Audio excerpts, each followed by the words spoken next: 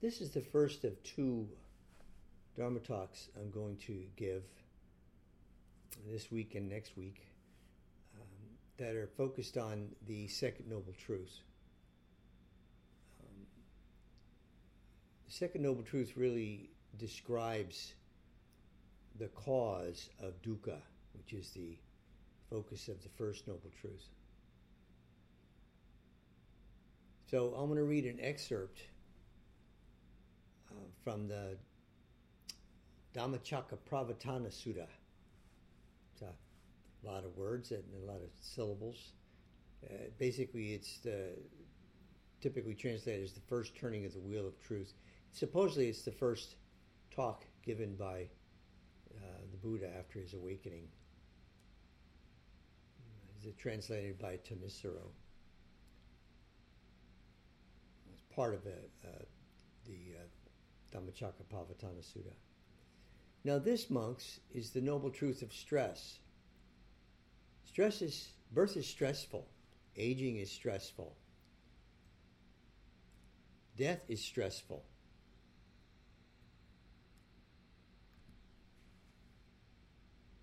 Sorrow, lamentation, pain, distress, and despair are stressful. Association with the unbeloved is stressful. Separation from the loved is stressful. Not getting what is wanted is stressful. In short, the 5 clinging aggregates are stressful. And this, monks, is the noble truth of the origination of stress, the craving that makes for further becoming, accompanied by passion and delight, relishing now here and now there, that is, craving for sensuality, craving for becoming, craving for non-becoming. And this, monks, is the noble truth of the cessation of stress, the remainderless fading and cessation, renunciation, relinquishment, release, and letting go of that very craving. So that's a part of that sutta. I'll be reading more of it in a moment. The part that's the topic for this evening is the craving that makes for further becoming. Craving for becoming basically means a moment of selfing. That's becoming. Craving for non-becoming basically means having a moment of selfing that you really, really don't want to have. You want to get rid of it. You don't want to be that. And craving for non-becoming is really about dukkha. Although craving for becoming certainly falls into that category. So, in this brief quote, I did not mention the fourth noble truth, which is the Noble Eightfold Path. I'm not going to be talking about that tonight, and it will be covered extensively in future talks. We'll probably spend a couple of months going through the Noble Eightfold Path. Really, several months actually. It's a very important part of this.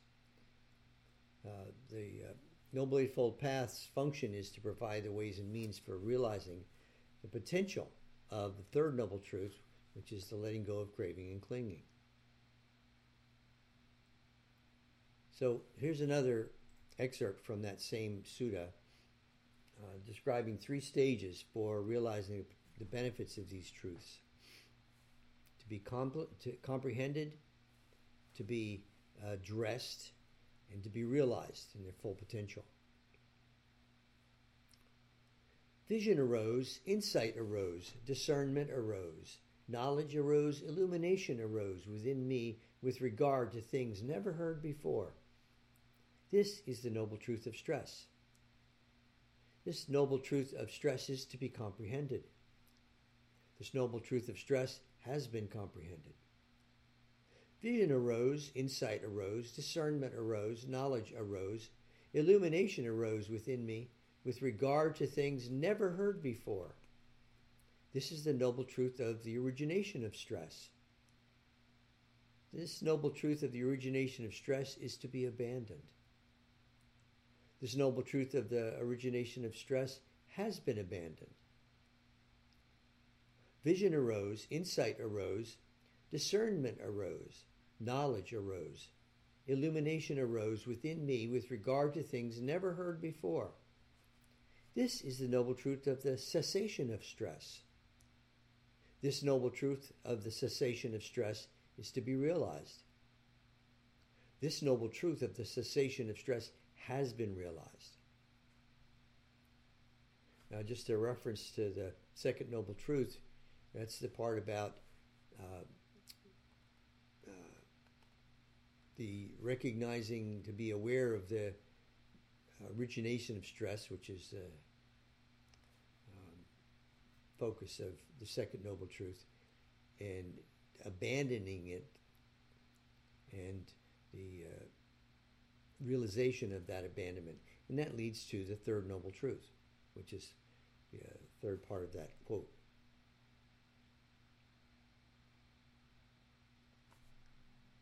So,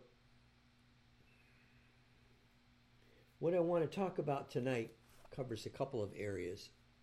One of them is just a basic review, like I've just started doing, about what the doctrine is and the particular concepts that are involved. And then I want to talk about some of the neurological understandings that we have now that are associated with the cause of dukkha, of craving and clinging.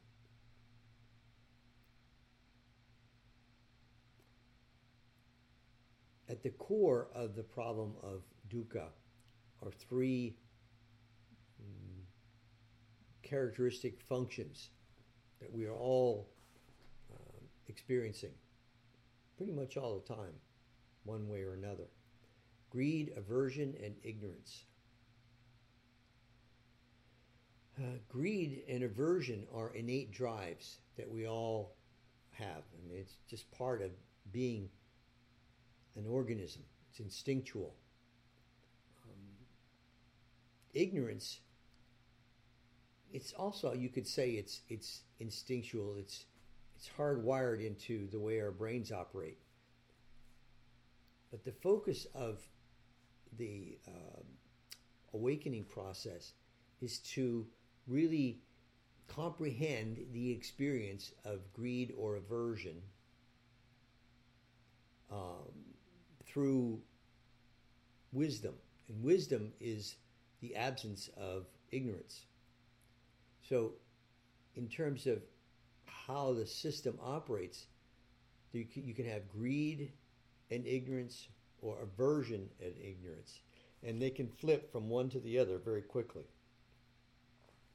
An example would be you can have a great desire for a particular kind of experience.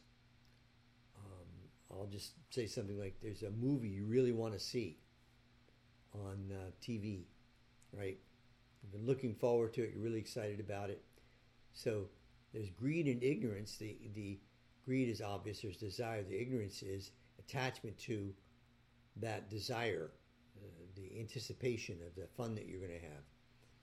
And then you find out that the program that was announced that's supposed to be on is not on. There's something else on instead, some special news event. So in a moment, greed and ignorance flips over into aversion and ignorance. It can happen very quickly. We've all had this experience. So one of the core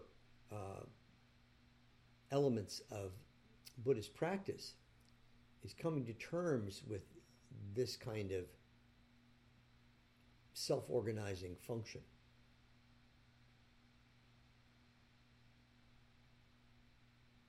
Now, one of the things that the Buddha mentioned in his teachings in terms of ignorance, it involves the tyranny of I, me, and mine. I is basically the subjective witnessing process. I witnessed this. I know this. Me is a possessive part of it. This happened to me. This is all about me. Same with mine, possessive quality. These are all characteristics of ignorance. And this involves what I call, or creates what I call, self-state conflict. Now, this week and next week, I'll be talking about something that concept or an approach to understanding this that I've developed over the years that many of you have heard before. That the process moved from self-state conflict, which is what dukkha is about, to self-state integration. And self-state integration basically means having a more balanced personality, more self-discipline, more self-awareness, more of the ability to live an ethical life. And that sets the stage, creates the conditions for the realization of self-state liberation. Self-state liberation has two ways of looking at it. The classical, traditional one is experience of nirvana, the unconditioned. And that's certainly valid. There's also another one that I think is important for us, perhaps even more important, more realizable than the experience of nirvana, which is a more joyful, effective life. A life that's relatively unafflicted with greed or aversion. The potential is there, but we have the self-awareness, self-discipline that enables us to not be afflicted with craving and clinging. So now I've mentioned craving and clinging, and that's going to be a focus of a good bit of the rest of this talk. So, about self-state integration, let me just say this a little bit more. I'm going to be talking more about this next week. It's being aware of impulsive reactivity as a phenomenon. As I said before, it's instinctual.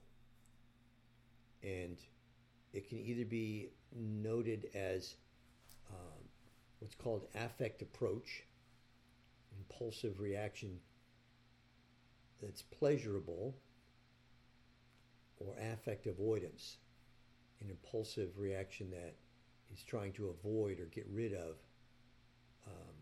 something that's not pleasurable, some subjective experience. There's an ideal self-identification that we all have because of our prior conditioned experience, the way we were raised, our karma. And for the most part, our memory banks, so to speak, provide a useful reference that allows us to go through the day more or less successfully. The more self-state conflict there is, the more stressful life is, the more frustrating, the more disabling, both in terms of your own self-experience and in terms of relationships, in terms of how you function in society, and so forth and so on. With self-state integration, there's an ability to be mindful of this impulsive reactivity and not be particularly affected by it. You can be aware of pleasant or unpleasant feeling, but there's a quality of dispassion about that called viraga. Doesn't mean emotional flatness. It just basically means that you can be aware of the unpleasant feeling as a phenomena, but there's no pull associated with it. And there's also an awareness that whatever the mind creates relative to a particular circumstance, it's just a fabrication. And so the mind is less attached to that fabrication. And I want to talk about those particular functions more specifically And that's pretty much going to be the topic for the rest of this discussion tonight. So the first one is craving. And the Pali word for craving is tanha. And that's translated as unquenchable thirst.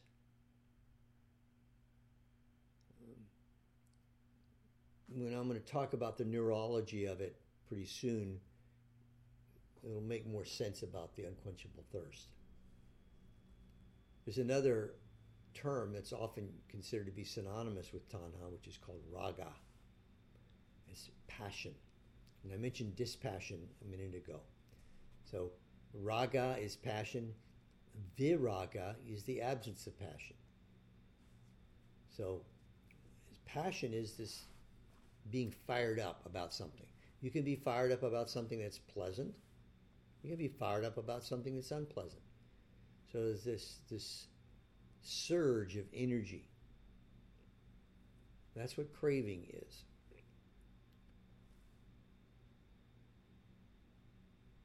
Now, there are many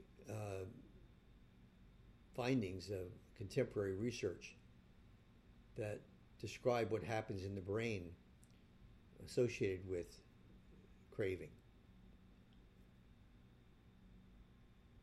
This research has been going on for a long time prior to the investigation, the informed investigation of Buddhist practices.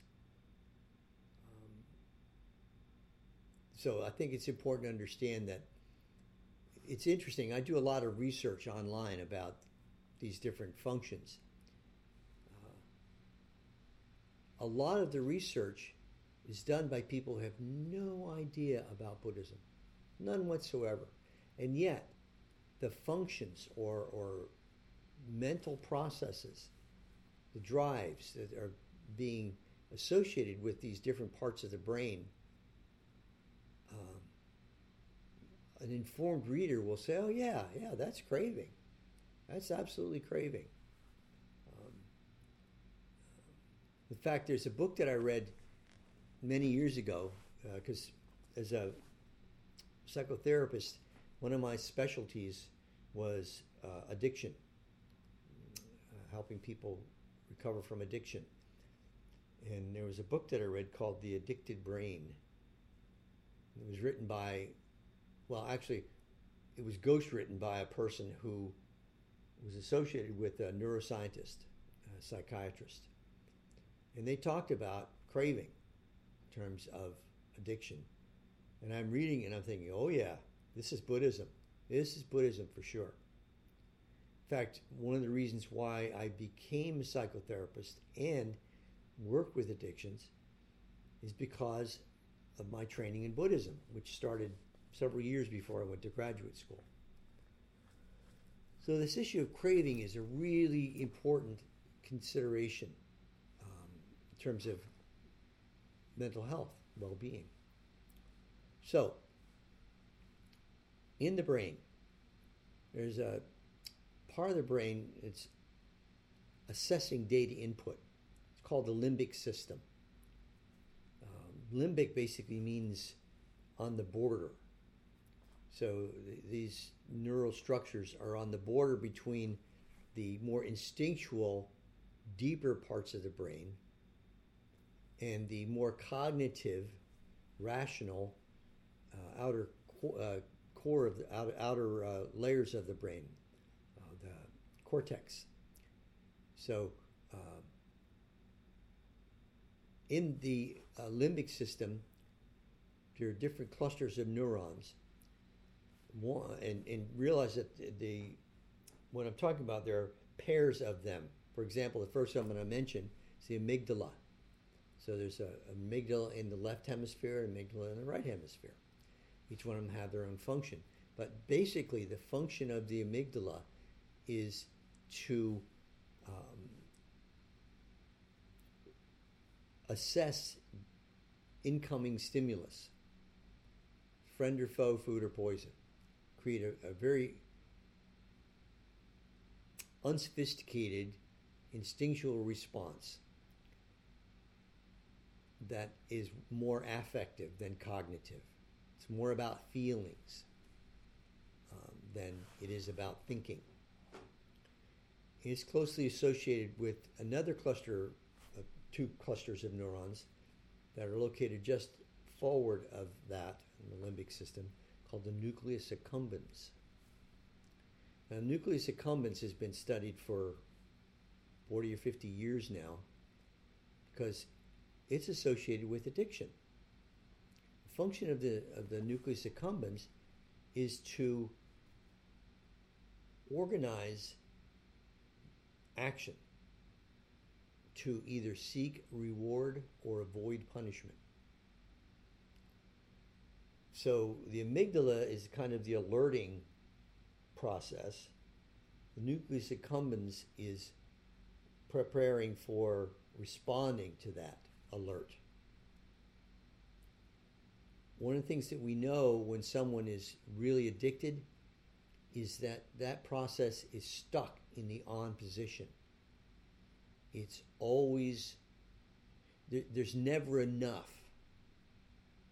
Someone who has an addiction, particularly substance addiction, the brain structure is changed in such a way that no matter how much alcohol you drink, the body adapts to it and wants more, even to the point of unconsciousness. It's very debilitating. So, one of the things that's also been discovered, which I knew because of my background in Buddhism, when I first got into the counseling business, it was considered that the only real addictions are alcohol and opiates and nicotine. Nicotine is considered to be among the most addictive substances known to humanity. Also, cocaine and other stimulants like methadone. So these chemicals or these processes associated with these chemicals are what cause this thirst, this unquenchable thirst to go on. Now, the addiction studies are becoming more sophisticated, and people can be addicted to all sorts of processes. People can be addicted to spending money. People can be addicted to sex. People can be addicted to something like reading or tooling around in a computer, right, on the internet. People can be addicted to eating. So this is really important to understand about craving, is that the way the brain operates, the wiring in the brain, is modifiable. The brain is an organism that is changing all the time. It's something interesting from the Buddha's teaching. He said several times, if I didn't believe that a person could change to be freed from dukkha, I wouldn't be teaching you this. But I know from my own personal experience, yes, people can change their minds. And he was talking about something that now is described in terms of neuroscience as neuroplasticity. The connections between neurons in the brain are being activated or deactivated depending on stimulation and repetition. So that's an important thing to understand in terms of craving. The other thing that's important about it is something that's called long-term potentiation, which was being talked about in the 1950s. That's how long ago. And the short term for that is neurons that fire together wire together. What that means is that when a stimulus activates a neuron, and these neurons operate in clusters, in streams, if you will. A neuron gets stimulated, gets activated. It has several connections to further neurons, we'll call it downstream. So that signal gets distributed to other neurons. When they're activated, they have distributed connections to other neurons, so neural pathways are activated. We know this because of modern neuroscience uses something called a functional MRI machine. Basically what they do is they inject a non-toxic radioactive dye into your veins, arteries, and give people particular tasks and put them in a functional MRI machine and watch what happens. So whenever these neurons are firing off, glucose is going through the bloodstream to the neurons and feeding them. Now this feeding them is something I'm going to come back to in a minute when I talk about clinging. So the glucose and oxygen are what are the fuel for the neural networks. And so they could tell that when particular neural pathways were activated, the functional MRI system would kind of light up. It's like watching a video. So you knew there was a lot of glucose there because there was a lot of blood there and a lot of this radioactive dye. Why is this important? Because what they discovered was the more these particular neural pathways were activated, the easier it was for them to be re-stimulated and the stronger the signal strength was. So this is how habits are formed.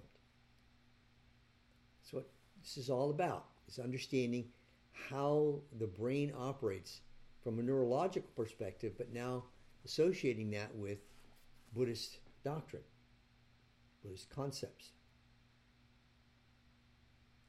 So long-term potentiation is a way to think about habits. Now, long-term potentiation is ethically neutral. Long-term potentiation can be in terms of something as simple as tying your shoes. The neural pathways that are involved that send a signal to your hands, your eyes and your hands and so forth and so on. It's not wholesome or unwholesome. You just tie your shoe.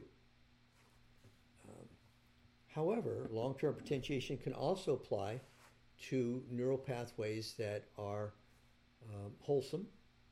So doing something like being kind, the more you practice being kind, the easier it is to be kind. Alternatively, the more unwholesome pathways are activated, the easier it is to reactivate them. So this is where the affect approach and affect avoidance process plays out in terms of craving. So when I read the quote from the Sutta, part of it was working through the Four Noble Truths involves overcoming the craving that makes for further becoming. And I mentioned what's becoming. What's that mean? It means a moment of self-organization, a moment of self-awareness, right? And there are streams of these moments of self-awareness. We're all experiencing this right now. This leads to the concept of clinging. So clinging is very closely associated with craving. In fact, I often write down craving / clinging. And it's basically the effect of misperceiving craving to the extent that it becomes self-defining, self-organizing. Pali word for clinging is upadana, which is translated as clinging, grasping, or attachment. The original meaning of upadana was associated with fuel, sustenance, or nutriment, related to, during those times, the Buddha, to the rituals of Brahmin priests. One of their tasks was to keep sacred fires burning. So they had fuel that had been made sacred, ritualistically, and they would put the fuel on the fire. Now, one of the things that the Buddha did that I admire, I've talked about this many times, he would take some of these terms that were pretty common in that era and repurpose them. So he changed the understanding of the word upadana from being some kind of ritualistic function to craving and clinging.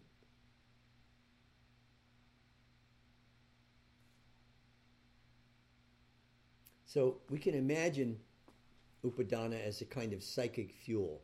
I mentioned the blood that carries glucose and oxygen to the neurons when they're firing up. Long-term potentiation. So as that process operates and those patterns become more routine in their activation, they become almost self-perpetuating. And the most basic and fundamental manifestation of this self-perpetuating cycle is your just very sense of being, your ego. We treat ego as a noun, my ego. Ego is more realistically like a verb. It's a function that sorts through all the cascade of stimulation that's going on for us at any given moment. Auditory, visual, sensations in the body, memories, hunger, whatever. Sorts through all that, and up pops on the screen of awareness one particular element or segment of that process. Right? That's what ego is that sorting process. And pops up on the screen, and it's how we live. What the Buddha discovered is that this process is transitory, impermanent. Anicca is the proper term. And anatta, non-self, which means that there's nothing inherently exclusive or enduring about these moments of self-organizing functions. It's changing all the time. Now, this is another thing that contemporary neuroscience research and basic psychology research is realizing, that there is no core part of the brain that's running the show. Cognition, affect and cognition are dispersed through different areas of the brain. So there's nothing that can be pointed to and say, okay, this is where the self is. It's not the case. Also, there are all kinds of psychological terms that indicate that the sense of self is conditioned by prior experience, particularly interpersonal experience. I've talked about this many times, probably will again. So that's an important thing to understand about upadana, this fuel. Now I'm going to bring in another cluster of neurons, or two clusters of neurons, right next to, very closely associated with the amygdala, called the hippocampus. The function of the hippocampus is to coordinate the functions of the amygdala and the memory centers of the brain. So it creates an initial kind of perceptual process. I talked about the ego. This is sort of how the ego formation process gets instigated, originates. So the amygdala and the hippocampus get stimulated, and that makes all kinds of associations. The signal goes from the amygdala to the nucleus accumbens, and there's an instinctual drive, either affect approach or affect avoidance. Simultaneously, signal is going to the from the hippocampus to the other areas of the brain, what are called the associational cortex. It's out in the outer layers of the brain, where our memories are stored.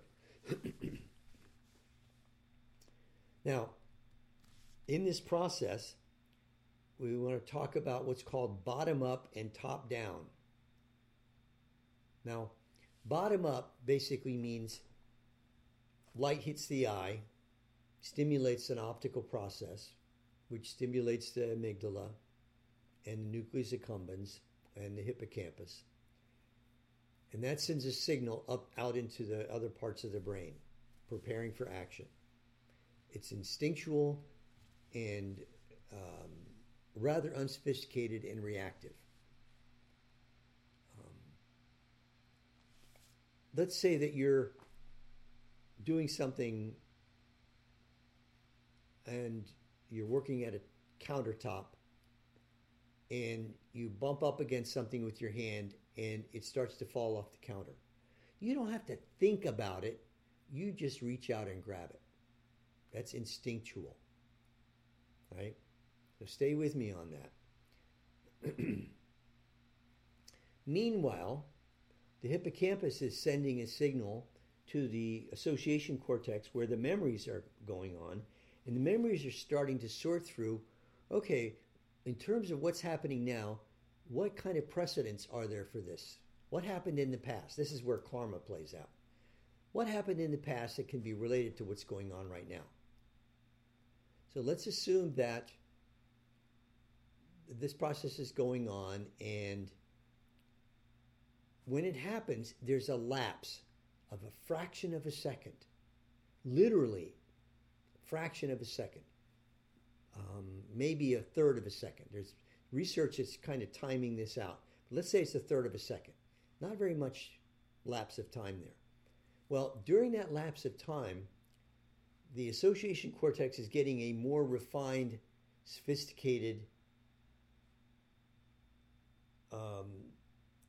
set of assumptions and expectations about what's going on.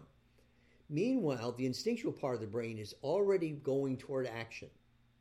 So something gets knocked off the counter, you reach for it, and you realize that it's a knife, a very sharp knife. Now, are you going to grab it or are you going to let it fall to the floor? Right? If it's purely instinctual, you're probably going to grab it. If you think about it, fraction of a second, you might pause and let it fall to the floor because you don't want to cut your hand. As I'm saying this, I remember when I was in high school, I was the lab assistant for my biology teacher. And there was a box of probes. They're like long, pointy pieces of wire that have dowels on the end of them.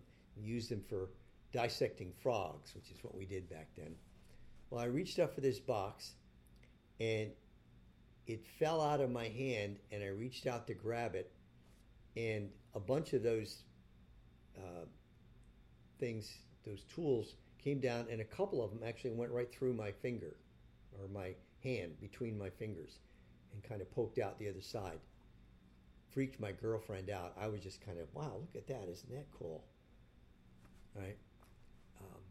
But that's the same, that reflexive response. Now, this is what craving and clinging is about.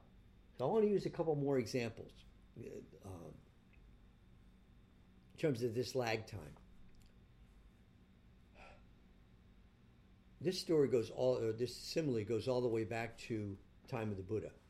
You're walking down a pathway at night. It's not very well lit. Your eyes see this sinuous shape on the ground. Your mind jumps to the conclusion it's a snake. As that happens, muscles tense up and you jump back reflexively. However, that slower part of the brain that's doing a higher level of analysis of what's going on realizes, no, it's not a snake, it's a piece of rope. And you calm down. Now, another interesting story.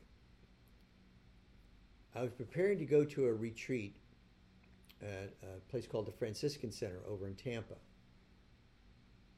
And I was going out on the porch and to load stuff in the car, and there was a snake on our porch.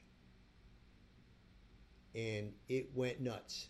It's just a black snake, harmless snake. It didn't frighten me, but it's kind of banging itself up against the screen, trying to get out. So I opened the screen door, and the snake found its way out, and so forth and so on. Okay, get in the car, go to Tampa, get settled in, and I'm walking around the property, and I look down, and there's this sinuous shape on the ground that's partly covered by leaves. My mind goes to, it's a snake. In a fraction of a second, no, it's not a snake. It's a piece of insulated wire that was dropped on the ground and partially covered by leaves. That proves to me this process that I just described to you. Absolutely proves to me that it's valid. It also proves to me that because of my meditation practice, there was what Shyla Catherine calls a potent pause. Instead of me getting anxious and jumping back, I noticed very quickly that it wasn't a snake, it's a piece of wire. This is a core part of this process of coming to terms with craving and clinging, the second noble truth. The ability to train your mind to be alert to that kind of change and be responsive rather than reactive, to not be impulsive, to have a disciplined response, not to something that, is that a snake or a piece of rope, but just generally about what you see or what you hear. So I'm going to use another example now that's interpersonal. So this has to do with self-identity.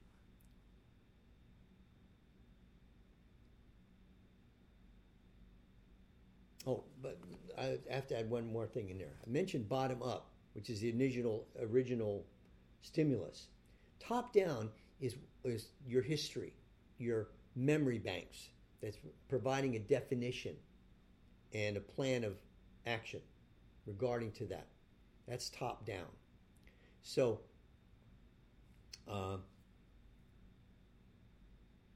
top down is not necessarily the most effective and responsible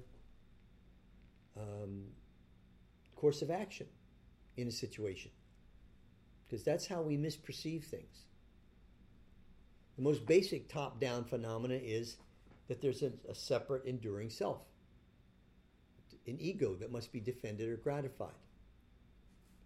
So now I'm going to talk about the top-down part. Let's assume that my self-identity is organized around growing up in a family that routinely criticized me and shamed me, gave me feedback about my identity, my competency, my worthiness, my lovability, that created an assumption, top-down assumption, that I am not worthy, I'm not capable, and therefore can't be certain about how I'm going to be experienced. So it's insecurity, right? This is all in the background. It's been stored away. Sankara dukkha. Talked about that last week and the week before that. So, I go to a party with a bunch of strangers, people I don't know. So, I've already got this background insecurity kind of bubbling, simmering in the background. I open the door and go into the room, and somebody across the room looks at me and frowns. That's all they do. They look at me and frown. That's bottom up. Visual process has been stimulated. My prior experience of being not good enough encounters this new stimulus. That's what is self-state conflict. So there's an idealized self as unworthy that goes into a situation and interprets, it's called confirmation bias, interprets what I see as being as proof that I am unworthy. There's something wrong with me. I don't know what it is, but that person knows. And I don't even know that person. So that activates through long-term potentiation a lot of social awkwardness and insecurity. So I go into the party and I wander around and I have all these awkward exchanges with other people. And they look at me funny because I'm behaving funny, right? Because they've got their own top-down insecurities going as well. That's an example of craving and clinging. Now, let's talk about self-state integration from the perspective of the same situation, including that I have a background of being shamed and humiliated. By the way, I don't have that. My parents, I was a precocious child. My parents were amazed at how smart I was and how capable I was and all that stuff. But that has its own story about what I bring into an encounter, and I just want to be clear about that. I wasn't afflicted with a sense of unworthiness and shame in that way. In other ways, probably I was. But anyway, back to the story. Self-state integration. I might still have that background of having been shamed, but I've done a lot of therapy. And I've practiced mindfulness meditation and loving kindness meditation, so forth and so on. So the conflict potential is there, but because of viraga, there's a different kind of top-down system going here of mindfulness, self-compassion, so forth and so on. I might go directly across the room and introduce myself to that person, chat it up with them, get a sense of how they're responding to me, which might actually disconfirm my original fear that they don't like me. I might even say to them, "You frowned when I came in the room. What was that about?" And they say, "Well, you came in from outside and it's pretty bright out there, and I just had to frown because there's a flash of light in my eyes." Or they might say, "Yeah, well, you look like a jerk." But I still would, that person's got her opinion, doesn't really have to define me. But that's the difference between self-state conflict and self-state integration. You're in a situation, you still got your karmic background, your confirmation bias about who you're expected to be, the ideal self. The ideal self can either be, "Oh, I'm perfect," or the ideal self can be, "I am fatally flawed." And then there's the ideal self of the outside world. The outside world is always going to admire me, or the outside world is always going to reject me. So that's what we're talking about with craving and clinging, is understanding how that process operates and being able to make appropriate adaptations to the situation. So what I'm going to talk about next week is going to involve another core concept of Buddhism called Paticca Samuppada, which is translated as dependent origination. I like to use the terms contingent provisional emergence, which I'll be talking about. But it basically explains how craving and clinging operates and how we can change our karma. And I just described that in terms of this party scenario. And the more we can cultivate this integration of personality, self-state integration, the more it creates the circumstances that allow us to live a life that's more kind, more compassionate, more generous, has more patience and equanimity, more adaptiveness, and that creates the pattern, the platform for self-state liberation. Self-state liberation is going to be explored in the meeting after the next meeting. So, this is what I had to say about tonight about the second noble truth. Now we have the opportunity for people to make comments or ask questions about what you heard me say.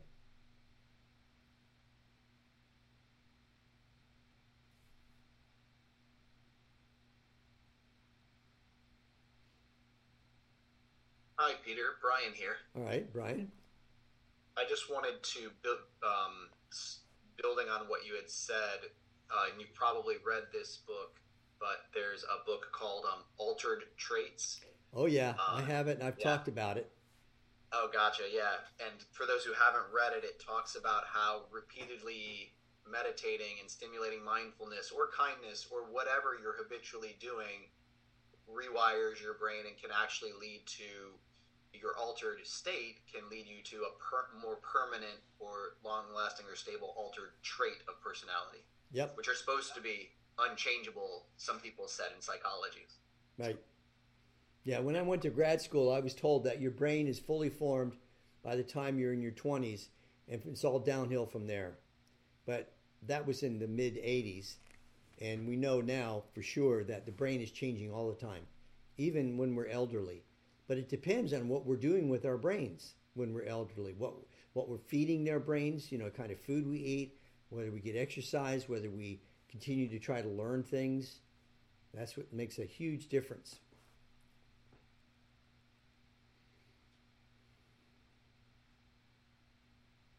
Other questions or comments? Yes, Mary. So I've said previously that I'm new to Buddhist philosophy, but what I'm not new to is the connection between mind and body through historically I've been involved in something called the Alexander technique. Some people know what that is, most don't. And another body therapy technique, orthobionomy. And the reason I was doing that stuff is because I experienced a lot of physical pain and discomfort in my muscles, and I would have an issue, and I would have to figure out, what am I doing that's causing this problem? Why does my arm hurt this way? And so, a couple decades of doing this and paying attention to myself, for me, I have a very clear awareness of stuff that's going on inside of my body, and I call them tension patterns. And so I can get a sense that I'm tightening in the chest and the hip, and those two are connected. And when I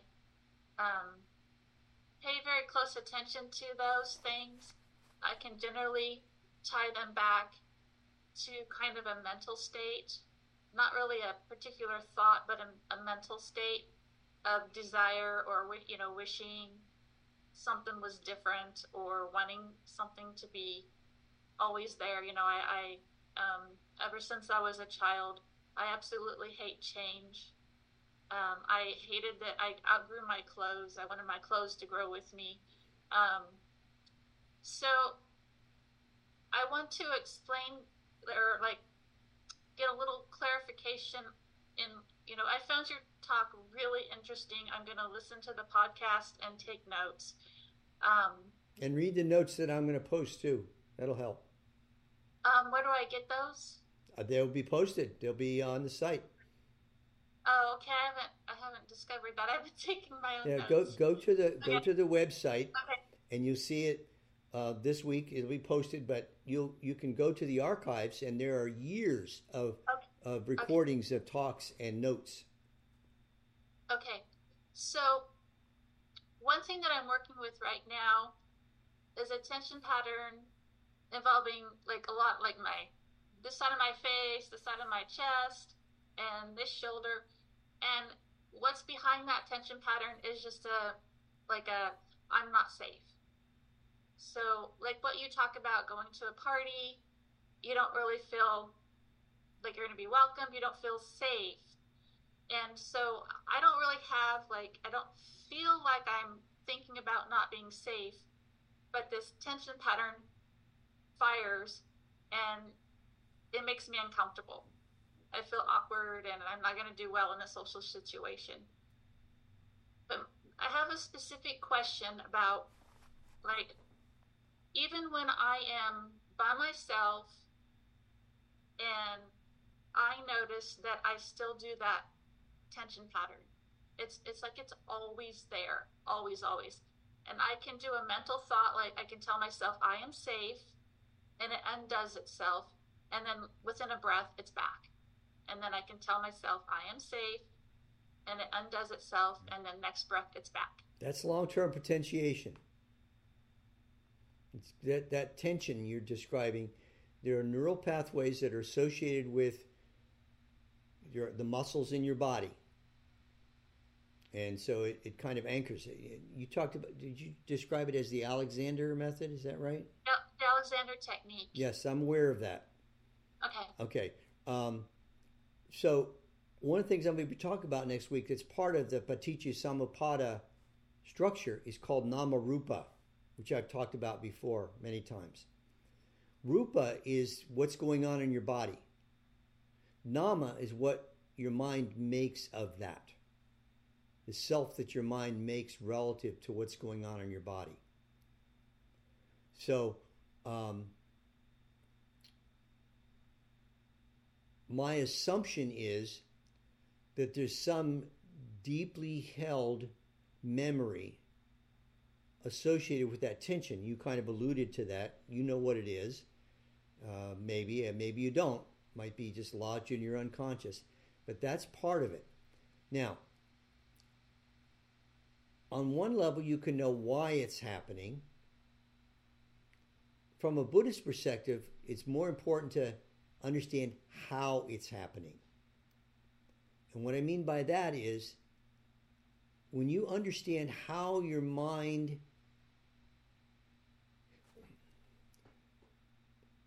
there's a tension in your body that's unpleasant.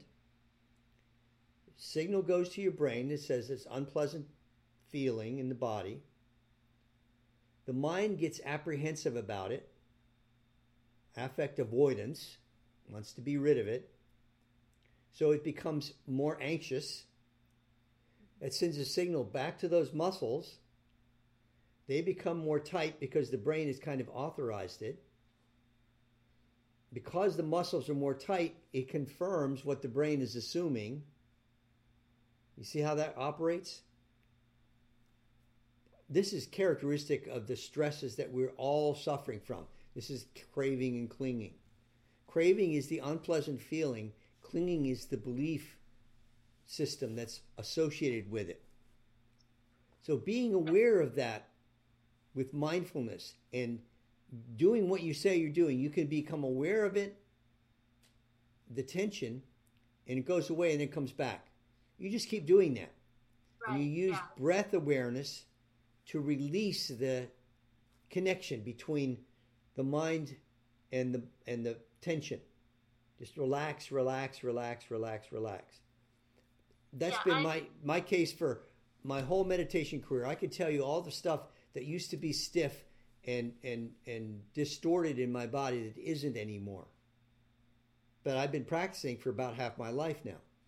The other thing that you can do is practice loving kindness meditation.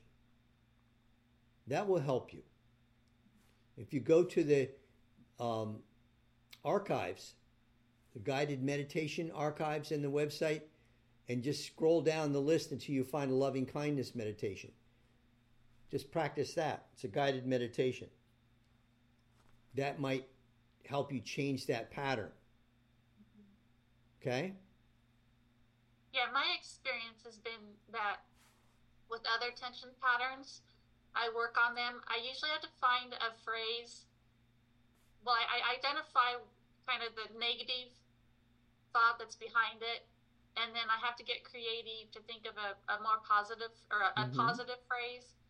And so I do repeat that. You know, I get really good at sensing when that tension pattern fires, and then I don't worry about the tension pattern itself, because what happens is I start judging it, and then I get into the loop. Right. Like, well, there's that tension pattern means I'm stupid, and there it is again. And so when you realize that that's going on and you change the wording. By the way, the first thing in the loving kindness mantra, may I be safe. Right? So that applies to this. But when you go back to the breath and you counter the story, consciously relax. Every time you breathe out, your body is open to relaxation, to softening, to letting go. Make that part of the routine as well. So the end result of what I've been doing is that I'm successful. That tension pattern disappears. It's not even accessible anymore. Right. After a couple weeks. Right. That's the way it works. And that's one of the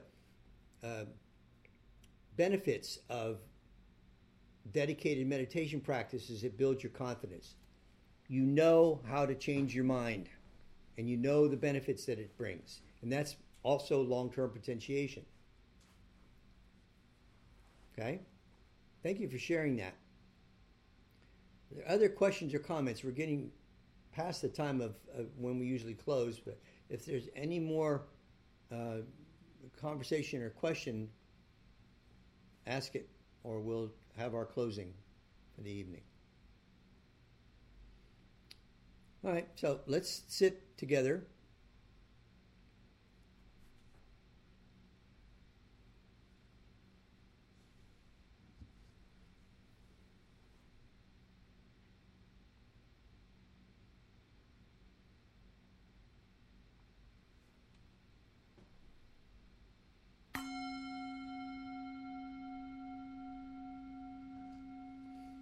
I wish you well, folks. Hope we're all reasonably safe and happy until the next time we have a chance to chat.